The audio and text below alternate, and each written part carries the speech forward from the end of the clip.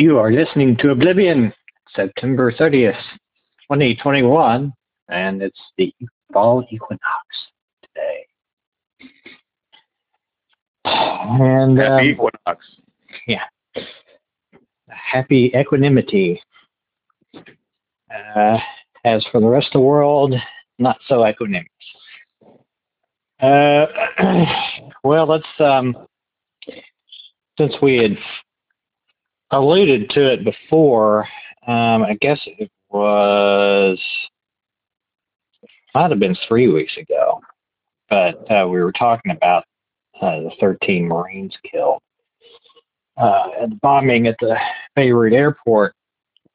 And I believe I mentioned that there were rumors that the airstrike that was supposedly supposed to say it was saving the more dear precious soldiers from being killed was stopped by an airstrike.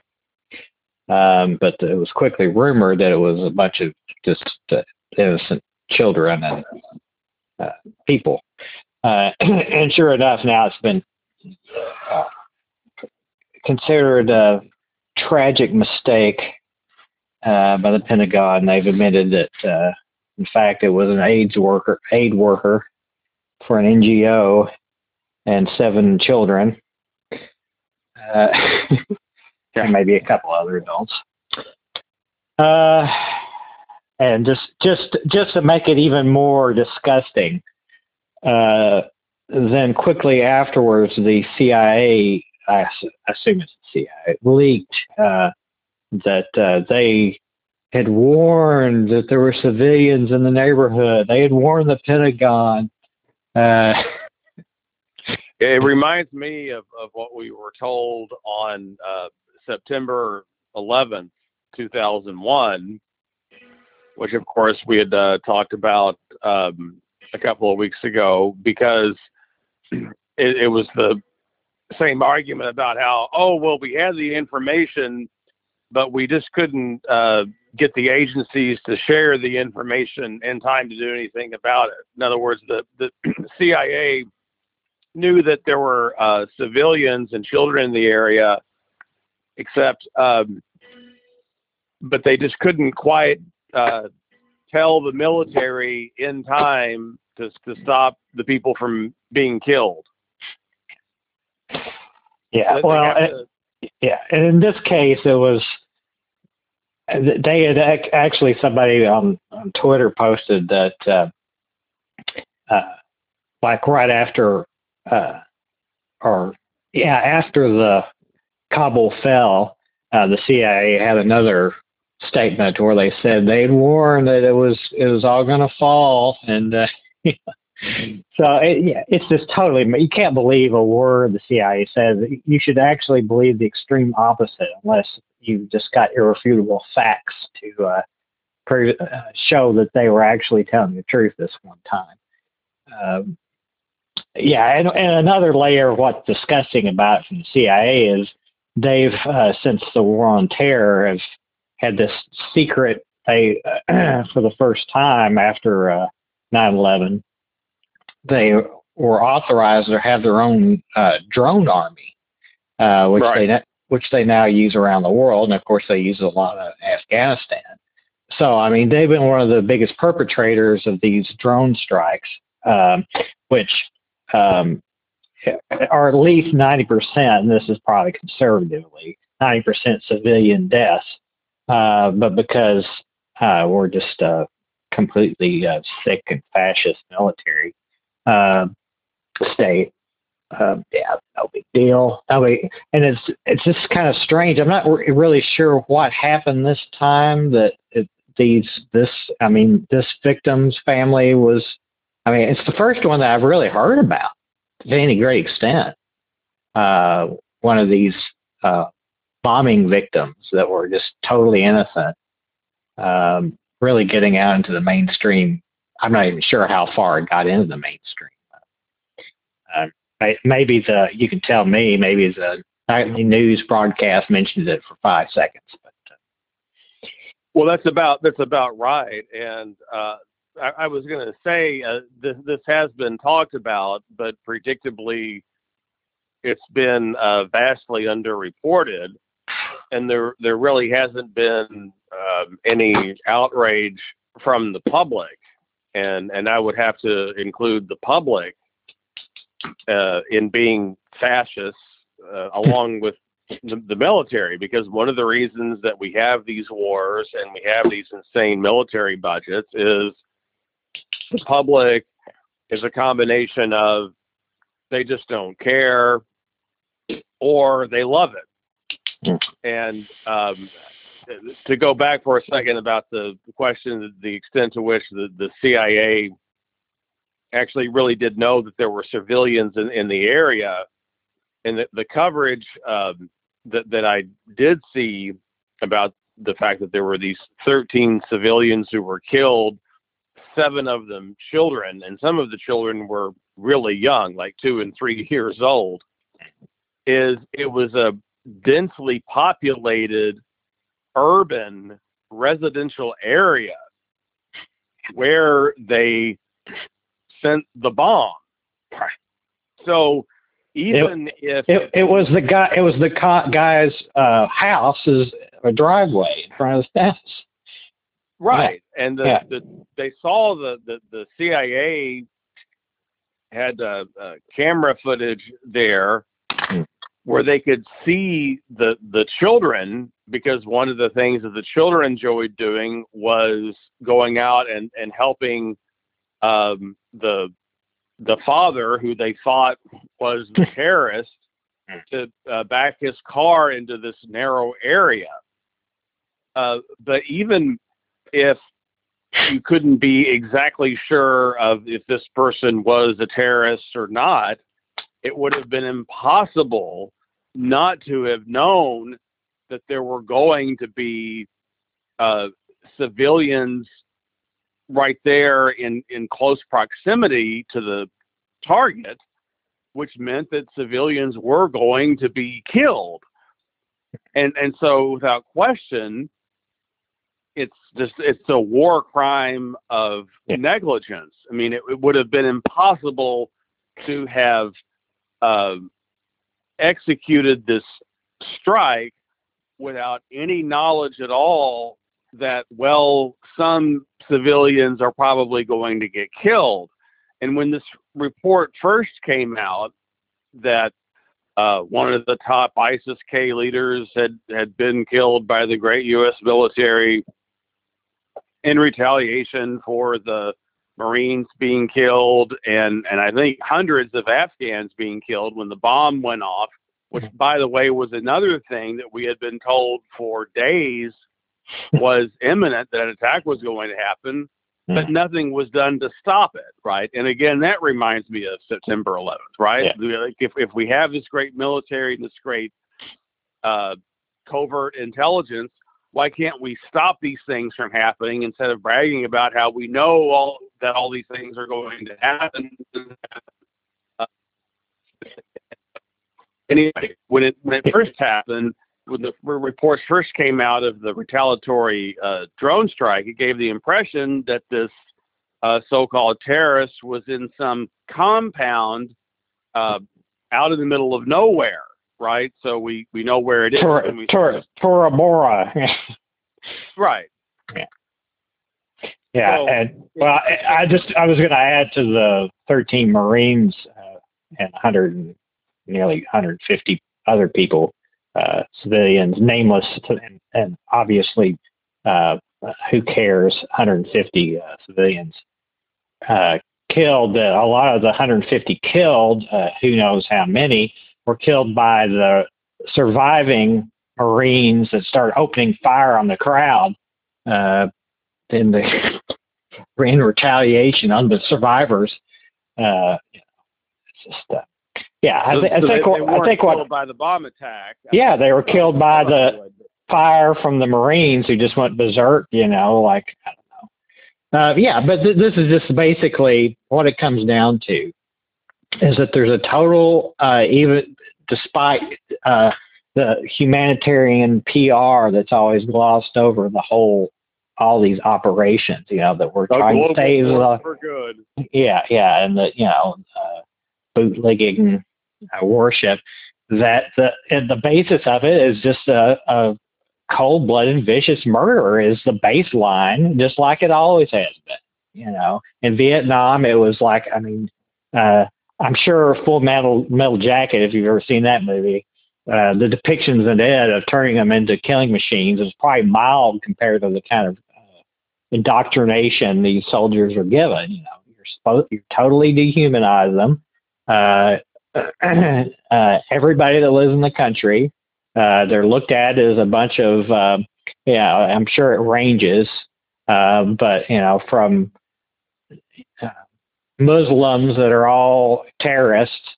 I think that's the general baseline view of these people, and so they really don't give a shit if there's children. And as far as the CIA saying that they were watching it, of course, the people that were shooting the bombs, they've always got drones galore that are looking at everything close up. They saw those fucking children. Right. And apparently what the New York Times has a whole, and I guess that's what finally the Pentagon had to give up and actually admit to it all was after this, or partly, even though they had all the evidence they needed, but when it was kind of exposed, New York Times had this expose of video, just all kinds of video. There was video right there, close up of the car, from the guy's own security cameras. They were like right there. And so you got, him like carrying they looked like petrol tank things, but they were for water transport. But apparently that was one of the things that they thought was like bombs or something. Liquid bombs. Liquid bombs. Was that what they said? No, I'm just making a joke. Yeah. Why would you assume that something that looks like it's a container full of liquid are bombs? If they had been rocket launchers or something. Yeah, there's just no excuse is what it comes down to. There's no formulation that you can get at that could actually justify that, right? Because when you really, if you apply real humanity to these situations, the first thing is, where's your evidence? Like the way to look at it, I think, in a moral sense, is to put yourself in the shoes of these people. So you basically, here's how I would challenge somebody that thought all this was, there was something about this that was acceptable, bombing people like this. Okay, you're, let's say you're at the local cafe and you're sitting with some friends. Now, it turns out that your friend is a quote known terrorist, right? And he happens to have, but it's not really true, but he happens to have borrowed a phone from another terrorist, a quote known terrorist, or someone who is associated with a terrorist. That's all you need. And he borrowed this phone, so it's being tracked by whoever's going to be doing the bombing. And so, of course, the drone bomb sent in, and it kills it kills I don't know, the guy and 100 people around them. You did manage to survive somehow or something. How would you feel about this situation? Would you be like, oh, justice has been done. I guess he was a terrorist, Right. But the baseline is that you're making somebody guilty without any evidence. This is against the base, the Magna Carta, the basic habeas corpus, is that you have to show that there's some sort of justification. You got to go through a process before you just murder somebody, execute somebody. Due process, and it's the most extreme consequence too. In other words, it isn't like somebody had to be in a holding cell for 3 hours. Or, we're sorry, we got this erased. I think that this was done on purpose. Well, yeah. I think it had already been such a complete defeat and utter humiliation for the U.S. military that they just says, well, we've got to kill somebody, right? And you pointed this out a few weeks ago. I mean, knowing the way that the American people are, if they can just be told, well, we retaliated, everybody, hurrah, you know, we win again. But of course, this has just been a total defeat on so many levels, not just losing the war, but the way it was just a complete wipeout and the incredible waste of money, all the lives lost. I mean, just everything completely down the drain. And of course, you can trace it all the way back. This is late September, so it was just a couple of weeks ago. You can trace it all back to the failure to protect the homeland and stop the World Trade Center from being blown up and all those people in the planes getting killed as well. And I think that they simply just did not care whether or not this person actually was the terrorist, and if some civilians, including children, were going to get killed. And I wouldn't even put it past them to say that they knew all along that this is probably not the terrorist, that this is definitely not the terrorist, and there are children here, and they just said, yeah, but he looks like a terrorist, right? And he's putting something in his car, so obviously that means that he's a terrorist, right? So the next time that I put some groceries in the backseat of my car, then maybe they'll kill me or somebody else at the local grocery store. But I'm not even willing to give them enough credit to say that it was a tragic mistake. I think it was done on purpose. They were eager we have to have victory. And another thing I would add is, of course, well, if you've ever seen and this happened hundreds of times over, the Collateral murder video, the one that, of course, made WikiLeaks particularly famous. It was Chelsea Manning released it. Have you ever seen that video? Or it's like a helicopter gunship over Baghdad, and it turned out it was a Reuters photographer and his assistant were killed by the strike, and they shot them up with these 50 millimeter machine guns and killed like a bunch of people. And not only that, and then there was like some people coming to try to help the people that they, shot at them too. And had close video. They could see what was going on and see that the other people were helping. But, no matter that people come to help. And this is one of these delightful, charming features of drone war and airstrikes, American airstrikes, is the double tap strike, which is basically what I'm talking about. But they strike a place and then they wait for some people to come to try to help the victims or come back to the place. It's often like first responders, et cetera. And then they bomb it again and kill more people, So this has been thousands of times over in Afghanistan and will continue. I'm sure the CIA is still going to be doing it. And we haven't really withdrawn. We're going to kill people.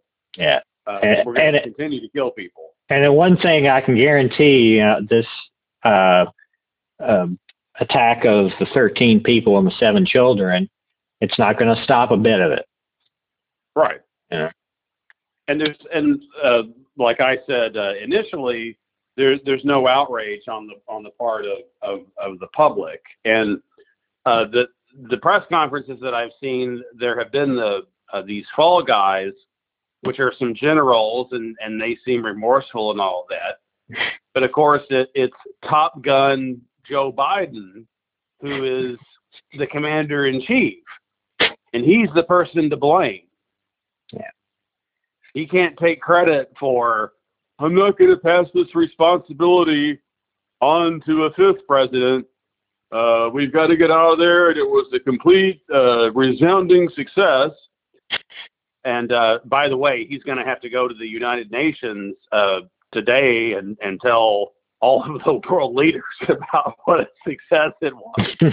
And while Americans certainly either don't care or are just eating it up, we lost a war, victory. I mean, it's totally Orwellian, I think, in the American mind.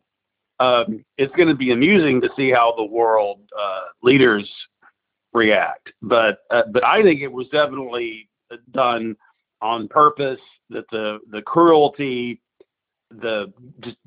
it's that same point that's reinforced over and over again, which is that ordinary people do not matter at all. They are, is the term that was used going all the way back to the Persian Gulf War, collateral damage, which is obviously just a deliberately callous way of talking about human beings. These are human beings that were killed, but because they have darker skin and they speak that gobbledygook and they write and read backwards, and they wear these weird clothes and outfits, that they're not human, unlike the beautiful blonde Gabby Petito. I don't know if you've been following that at all, but you want to talk about something that's just been over the top with being in the news. I mean, all of yesterday from about 4 p.m. on into the evening, and I'm sure that it's still on now. I mean, it's been on the airwaves, and the one of the ways that it's been presented. First, let me for those who might not know about it, it's I first saw it I think it was just a few days ago. They had a little blurb in the New York Times about it, and the reason it caught my eye is because Nancy is kind of, it's a big trend actually. The film that won Best Picture, I guess, is sort of related to it, is this boondocking and using RVs, and it's become a big thing. You know, people with van life is the thing that this couple was doing. You know, they travel around and they live in their little van. Now it's become kind of a money thing with a lot of them, where they're Instagram stars, and so they're promoting all these related products and such. And I'm not sure to what extent that happened here. So that's the ground plays the situation there. And apparently the story was, and it's kind of, you can follow it day by day because they post it on Instagram and whatnot all the time. So as they went out west, and apparently in Utah, there was actually, the cops were called and they had some kind of big fight. It wasn't quite clear what was happening there, but they had some big fight, but they kept going, and they got to Grand Teton National Park. That was probably the last time that they saw that the van or whatever was there. And then like a week later, none of the parents of the woman, Gabby Petito, the young woman, she was like 22. The family hadn't heard from them all that time, and the boyfriend, fiance, shows up in Florida with the van without Gabby Petito. So then it was kind of, at that point, when that was all that they knew. At this point, it was like, you know, the lawyer told him not to say anything to the cops, and so the cops didn't really, you know, they didn't know what the story was. I mean, they could kind of assume something bad happened there, you know. It didn't look good, but nobody knew anything. But apparently yesterday they found what they think is her remains near Grand Teton National Park, near campground. And a further thing that was revealed on this morning's report is that the fiance was missing since the 13th, and they think he's killed himself. They haven't found his body yet. So that's the story behind that. But so, yeah, I mean, the boyfriend's, the fiance's name is Brian Laundrie. Yeah. Yeah. And so what you're observing is just, it's become a big thing. Now, because they're young, and why do you think it is? Is it because they're Instagram stars that they're going on and on about it, making alerts? Well, I just think it's blatant cultural bias where you have Gabby Petito is sadly was a beautiful young woman. A lot of things that we've said about white internet culture and the kind of attributes that Americans actually will elevate to being a meaningful human being, attractive, charismatic, active, and they show all these pictures of her. And dare we say white? Definitely, right. That can't be blonde, meaning white. I mean, these days with the way people get their hair colored, that probably needs to be decided. But white, blonde, blue-eyed. Yeah. But also very attractive, charismatic-looking, photogenic, smiling a lot. Doing all of the things that we celebrate. She's cooking food. She's out in the natural parks because, as Americans, we know that we love the environment so much, and that's why we don't pollute, and we do a good job of keeping climate change under control, and that we don't do things like mountaintop removal in eastern Kentucky and all of that.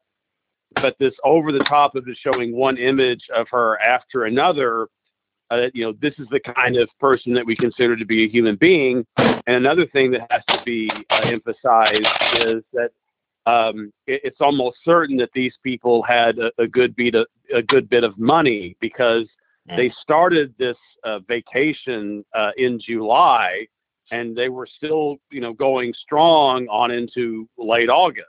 And many people, if they do take a vacation at all, it might be for 3 or 4 days to go somewhere nearby, but most people don't have the luxury of taking their RV and basically doing a road trip of all the great national parks out west. And so they show Gabby Petito making food and having fun at the beach and running up and down next to the water.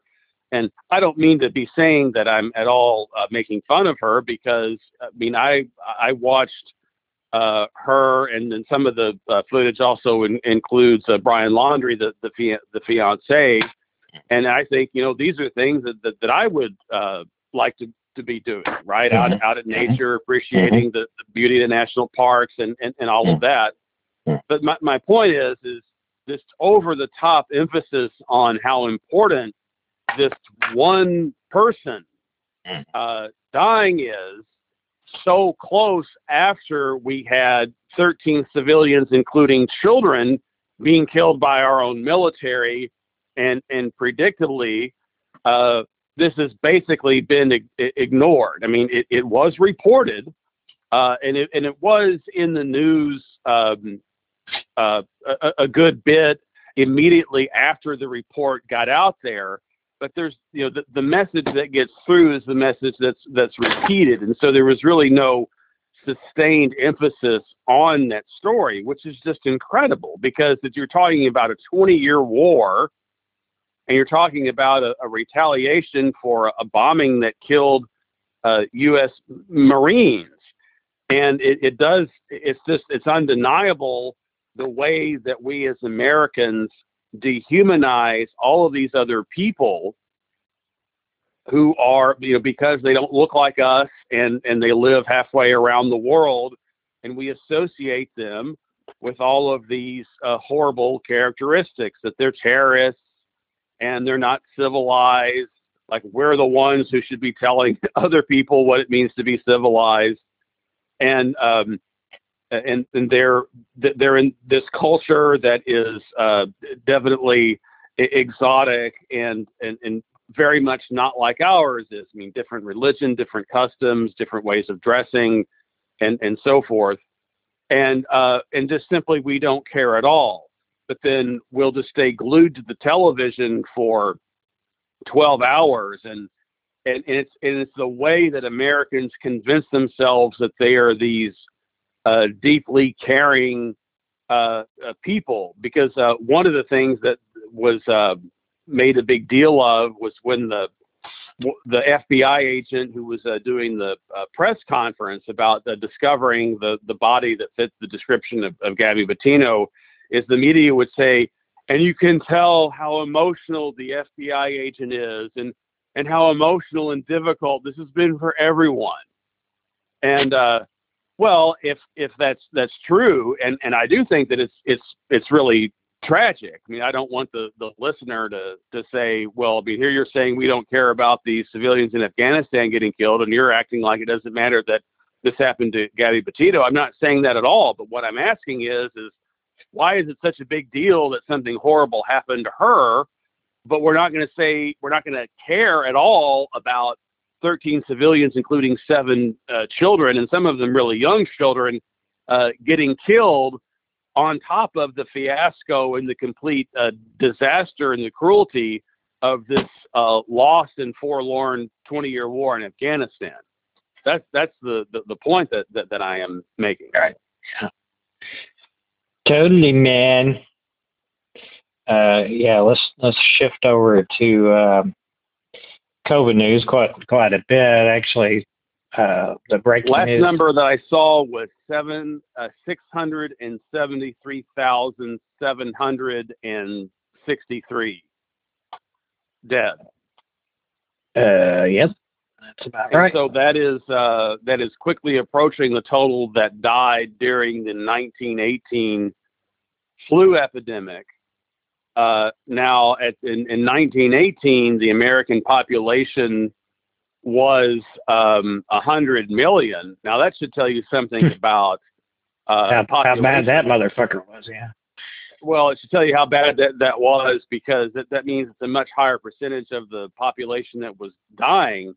But it should also tell you about population explosion, right? That it's gone in 100 years from 100 million to 330 million. And that's significant in terms of the impact of climate change, which is a bit of a tangent, but I just thought it was helpful to get that point to be made.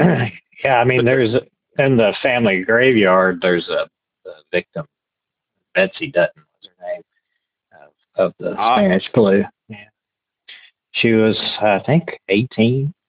Yeah. Oh wow, horrible. Yeah, it killed them when they were young. Yeah, and speaking of that, quick breaking news is that the Pfizer vaccine has been shown to be safe and highly effective in young children aged 5 to 11 years, and so the SD authorization for children will be going through. Should we talk about boosters? Yeah, and like I was, the boosters were rejected for the whole population. They did approve it for 65 and older and the immunocompromised. We had talked about that last week, and the science prevailed on that. It was just the whatever small increase in antibodies that might occur with a booster does not override the need to get people that are unvaccinated vaccinated. You know, these boosters shots would be going to people to vaccinating them instead of boosting people that already have immunity from the vaccine. Well, but I don't really think that is a scientific argument. It's a political argument. It's saying you should go ahead and use the vaccine that you have to get people who don't have any vaccine in them at all vaccinated first. Well, I mean, that's part of the argument, but the other part, the main. Well, but like I was saying, it's not quote, useless. I mean, it may be, I mean, they did it for the 65 above to give them some extra protection. But as far as what the science is showing, I mean, first of all, just having the regular 2-shot thing, and apparently Moderna is a little better with this. But I mean, it lasts pretty long, the immunity, and it's pretty strong. And so it's already pretty strong. So getting a booster just increases a little bit. And, well, now what I had read is that with the Moderna, it starts out after the second dose that you have 95% protection. And then after 120 days, which is 4 months, you still have 92% protection. Now, I would agree that only the 3% drop means that you're still pretty well protected. However, with the Pfizer, after 120 days, the initial protection is 91%, but after 120 days, it drops down to 77%. Now, that I think is a significant difference, because that means after 120 days, if you had the Pfizer vaccine, you've got a 1 in 4 chance, if you are infected, that you will develop severe disease. And so I think that there should be a booster in that regard. But I think that the real issue, there's a conflation of two issues, which is that everyone should be getting vaccinated and not just the United States. And I completely agree with that. But the solution to that problem is that the manufacturing of these vaccines should be ramped up, and that Joe Biden should be invoking the War Powers Act to commandeer the manufacturing capacity of the entire U.S. industry to make enough vaccine to get everyone vaccinated, instead of saying, well, we just don't have the manufacturing capacity to make enough vaccine to get everyone vaccinated. It's going to take some time to do that, which again is just another indictment and a complete contradiction of this amazing, super efficient capitalist system. But once again, we can see that when we really need something to get done, it dithers. It can't get done.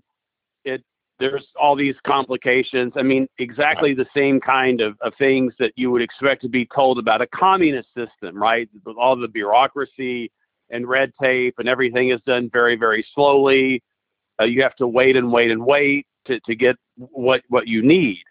So that's the issue with all the people in the world who still have yet to receive their first shot, is that the United States, in its self-anointed status as world leader, is not doing what it should be doing to get enough vaccine manufactured and distributed so that everyone can be getting vaccinated and not just Americans.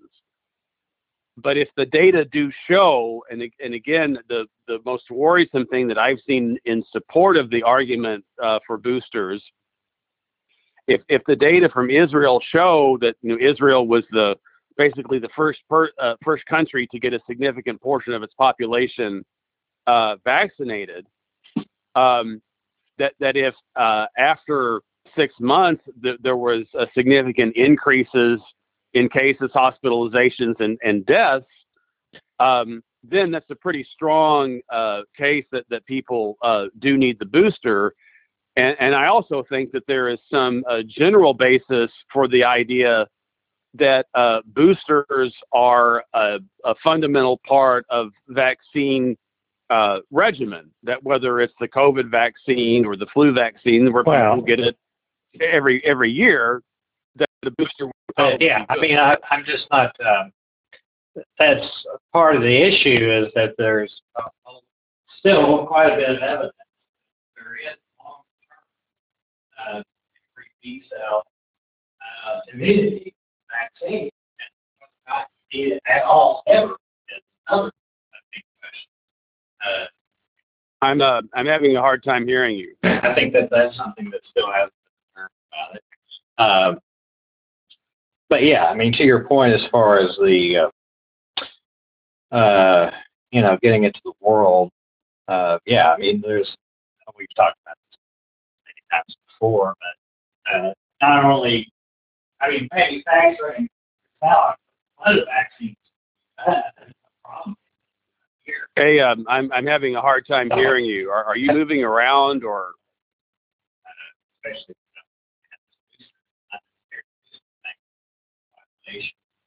planning to get the rest of the world, and if we really care about human life, the profits, which cynically think is the primary thing behind the shots.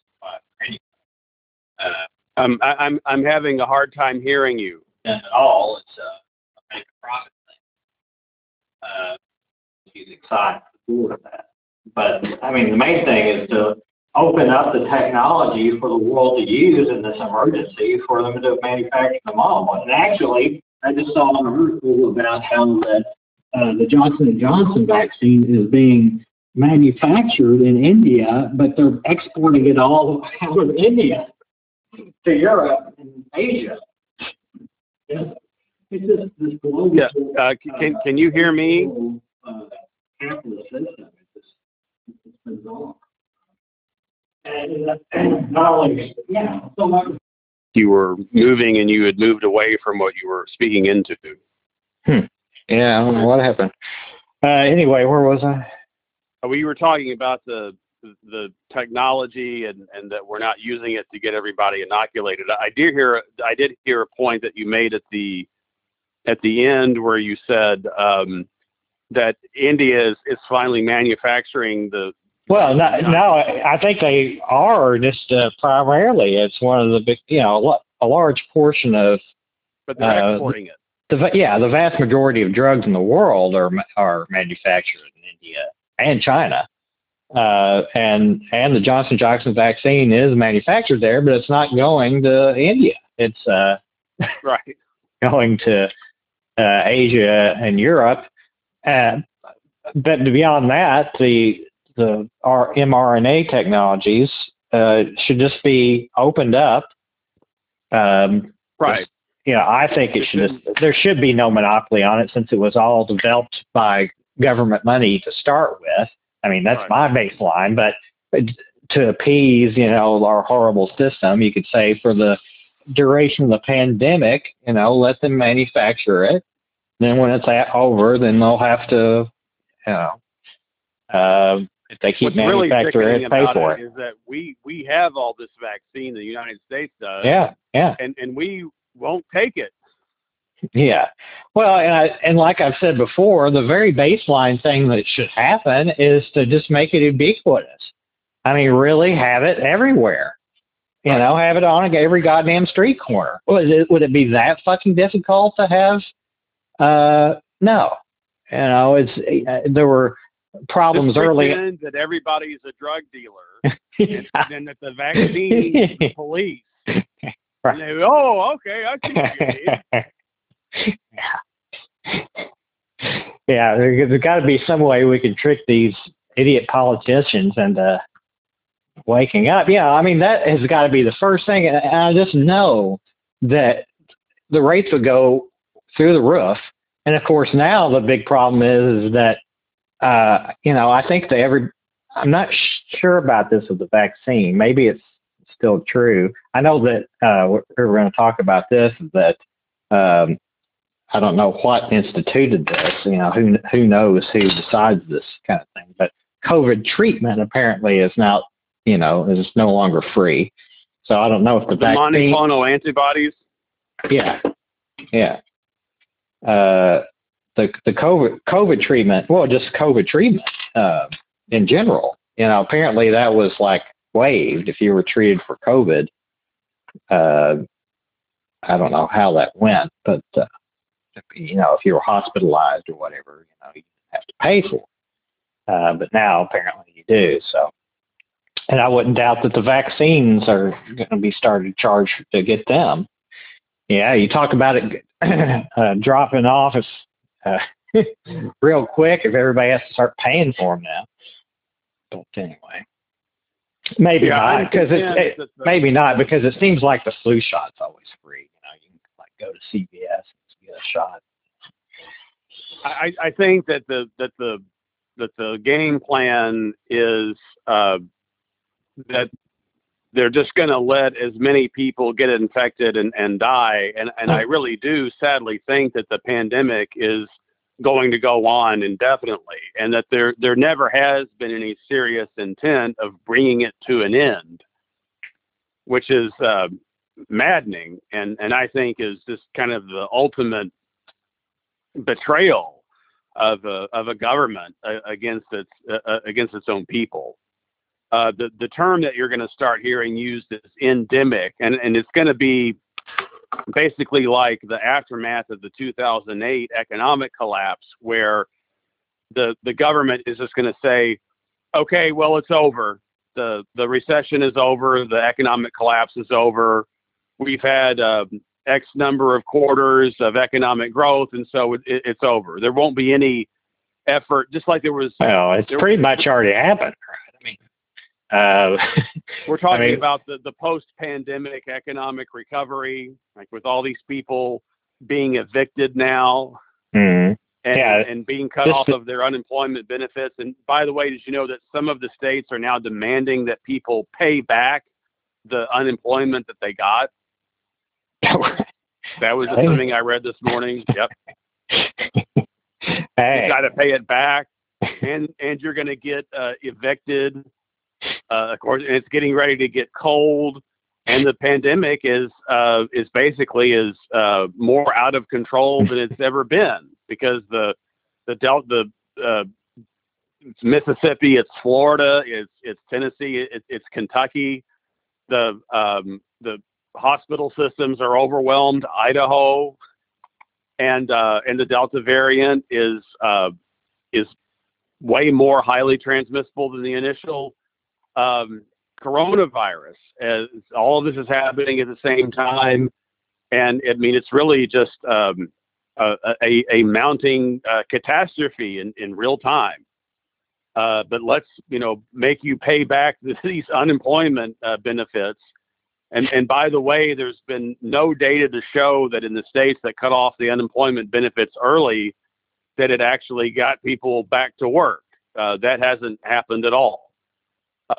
So again, it's just this deliberate cruelty where we're going to take advantage of this pandemic, which is a crisis that it's obviously no one's fault, and we're going to use it to further destabilize and weaken and cause as much grief and difficulty for the people who were supposed to be there to serve.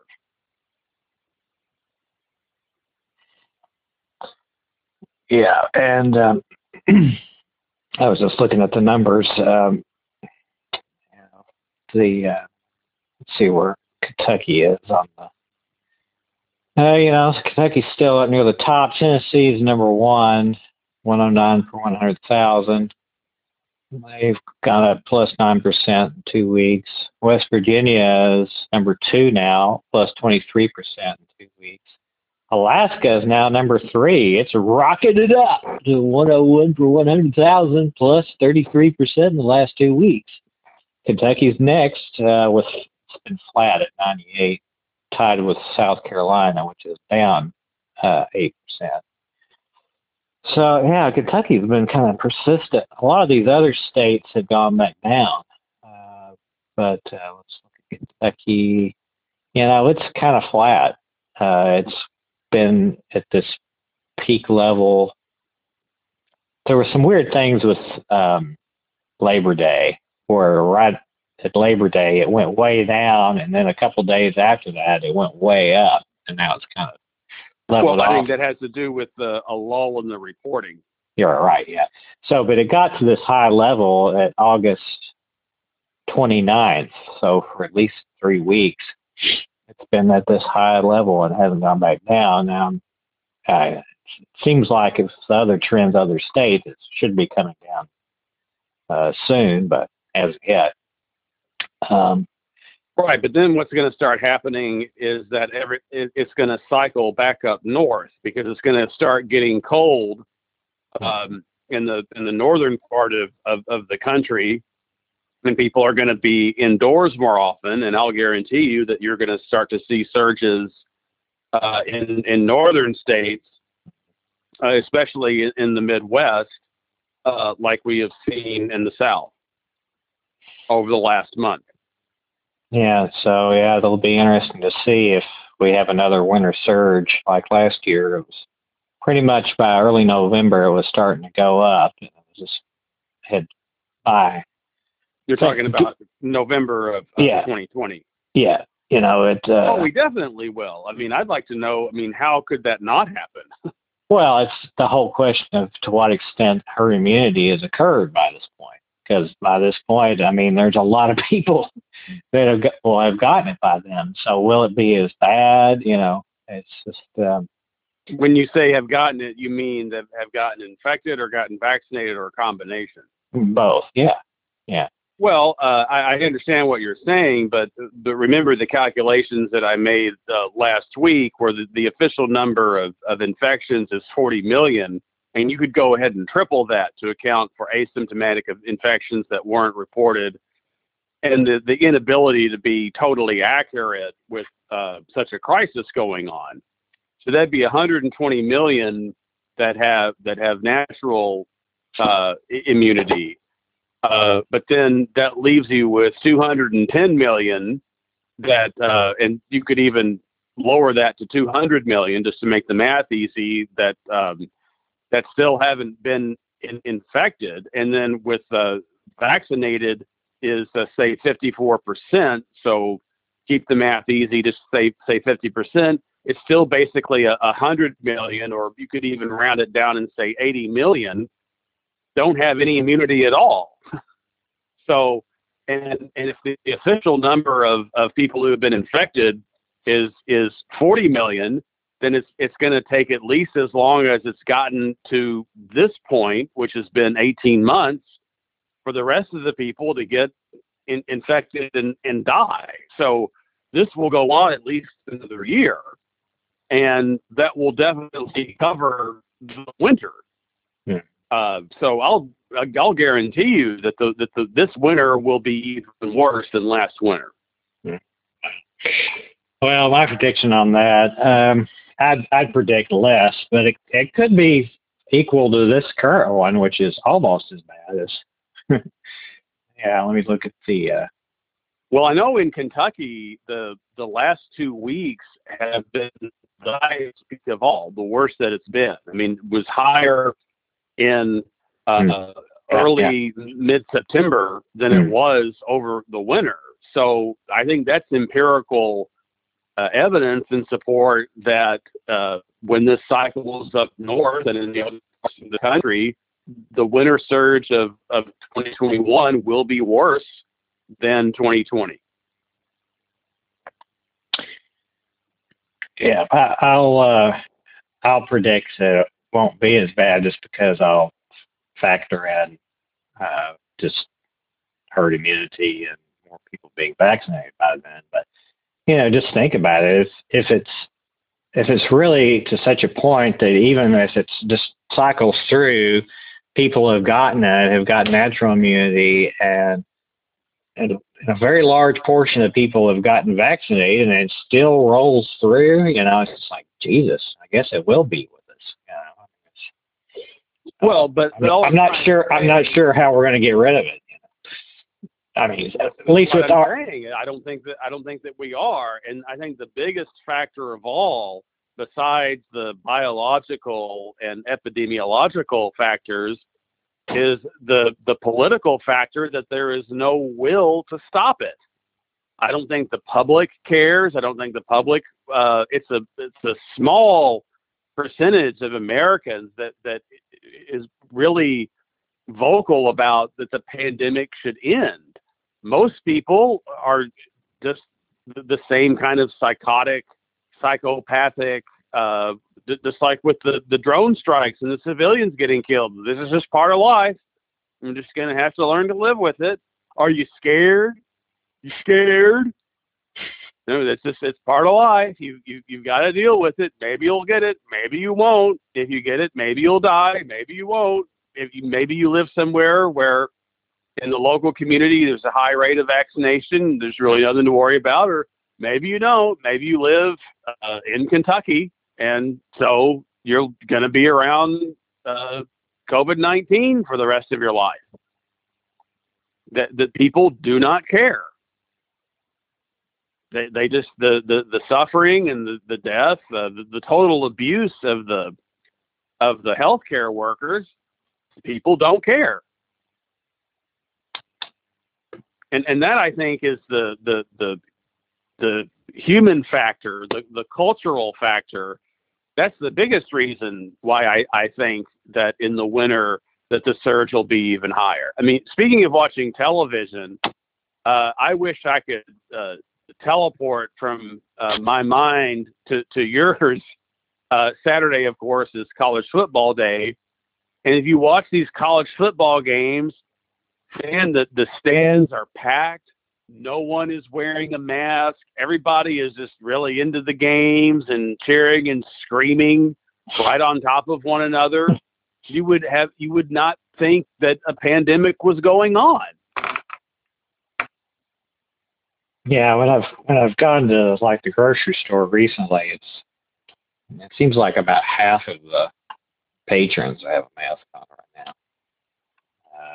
But everyone should be wearing masks. And I mean, I hear what you're saying about the herd immunity, but I think we had a discussion like this back in the spring where we were both hoping that maybe this is finally over. And herd immunity means you've got to get 90% vaccinated. You basically need to get every single human being vaccinated so that the virus has nowhere to go. And that's the only way to stop it. It's one of those things, kind of like being pregnant, where there's nothing partial about it. I mean, you either have herd immunity or you don't. And especially as transmissible as this Delta variant is, the 54.3% vaccinated is nowhere close to the 90% that's necessary. Something happened. Did you move around? Nope. Jesus, I don't know what's going on. The drone. I haven't moved at all, but Yeah, me neither. I can't hear a word you're saying. Here, call me back again. Well, I was just saying that, I mean, herd immunity is like being pregnant. There's nothing partial about it. And 54.3% fully vaccinated is nowhere close to the 90% fully vaccinated that you have to stop this. And it's just a complete disgrace. I mean, it shows how psychopathic and apathetic Americans are, that most people just don't care about, they don't find anything inspirational or hopeful about the fact that we actually could bring the pandemic to an end. And it certainly by now could have been possible that all of us could be going out and living our lives like we did in 2019, but before all of this happened. But no one cares. They're just, well, I can go out anyway. You can't tell me I've got to get vaccinated or have a vaccine passport. I mean, it's just, it's total indifference. Well, before we go, time to shit on AOC. Tax the rich? Yeah. She, at the Met Gala, she had her white dress with "Tax the Rich" scrawled on there, on her dress. She was looking very good tonight. Quite trim and healthy young lady. What a beauty. Kind of like Gabby Petito. Yeah. Yeah, so, I mean, there's not really much to say about it. It's just kind of a mix of sort of being stupid and certain liberals thought it was awesome, like a great statement, great political statement. I mean, let me wear this $20,000 dress and then have "Tax the Rich" written on it. So, yeah, and of course, the whole thing is hanging out with a bunch of rich people. I mean, it was kind of cool to watch. It's a dress up party. So there's all kinds of weird costumes. Like Kim Kardashian had kind of the coolest. She had this like jet black dress that it went over her head, so she looked like a specter. It was just like jet black, her whole body. That was kind of freaky and pretty cool. So I mean, it was fine as far as it being a fancy dress-up party, but it's also a little gross because it's ultra rich people and you're going to their gala wearing this tax the rich thing, which is just in itself the most lame, weak kind of political statement to make. I mean, superficial. Yeah, I mean, where's the "eat the rich," or something like that? Something with some oomph behind it, But no, like, "I'm going to tax the rich." Well, it's just there's no substance to it. I mean, is it actually passing legislation where the rich now are going to have to pay taxes? Well, I mean, it is part of, that has been the proposal. Biden has proposed to pay for, I don't know what, infrastructure, this, that, and the other. These radical programs that supposedly he's going to push, which, I think all of it's going to be, there might end up being a slight increase in taxes, maybe. But it's all going to hinge on Manchin or Cinnabon. Right. And they won't be able to do anything unless they approve, that kind of thing. So, which means they really don't want it to happen, but they're kind of like Obama. They're pretending.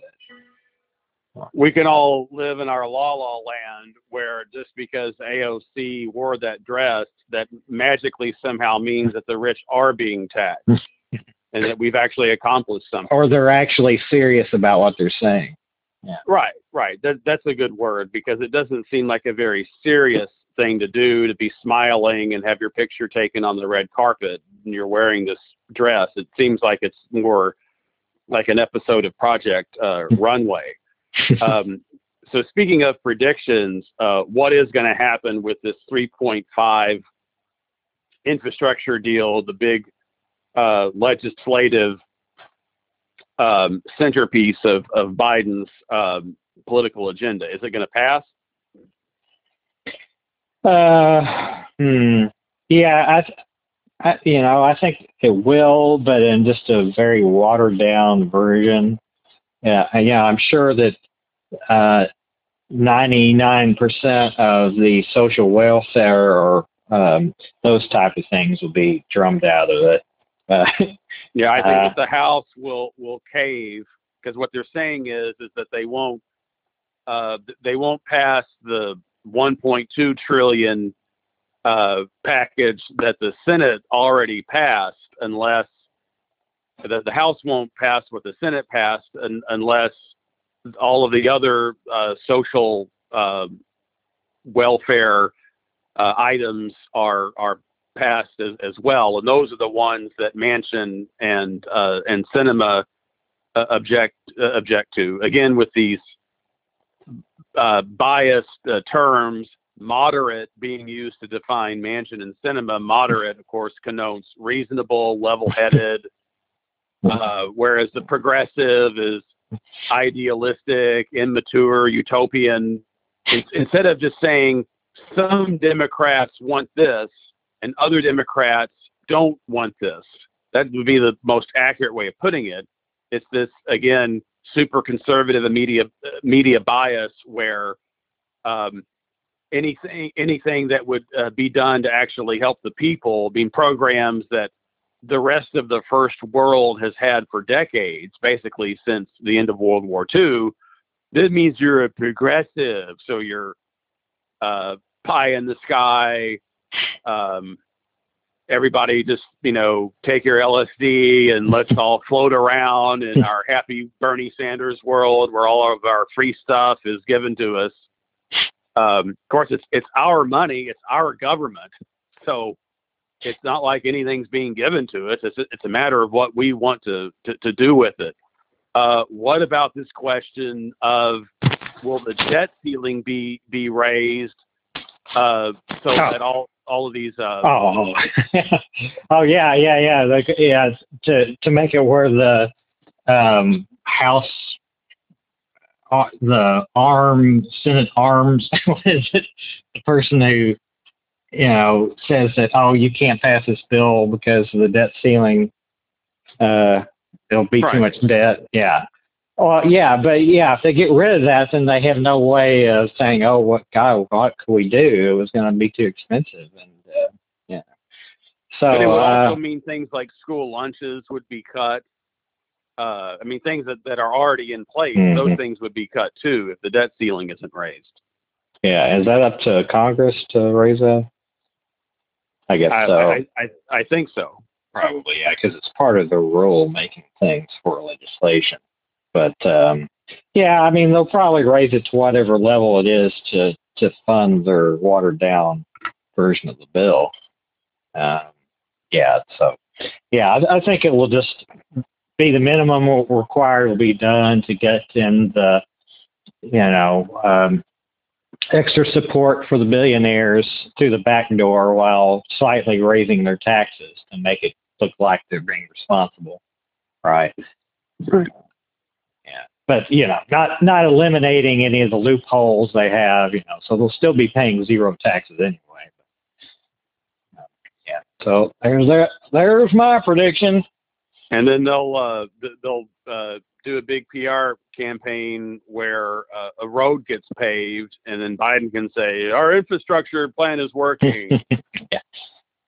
Look at this pothole. It's been filled. But I do have to point this out before we go, that, I think at this point, all that the country has been through, we're not getting any more stimulus checks.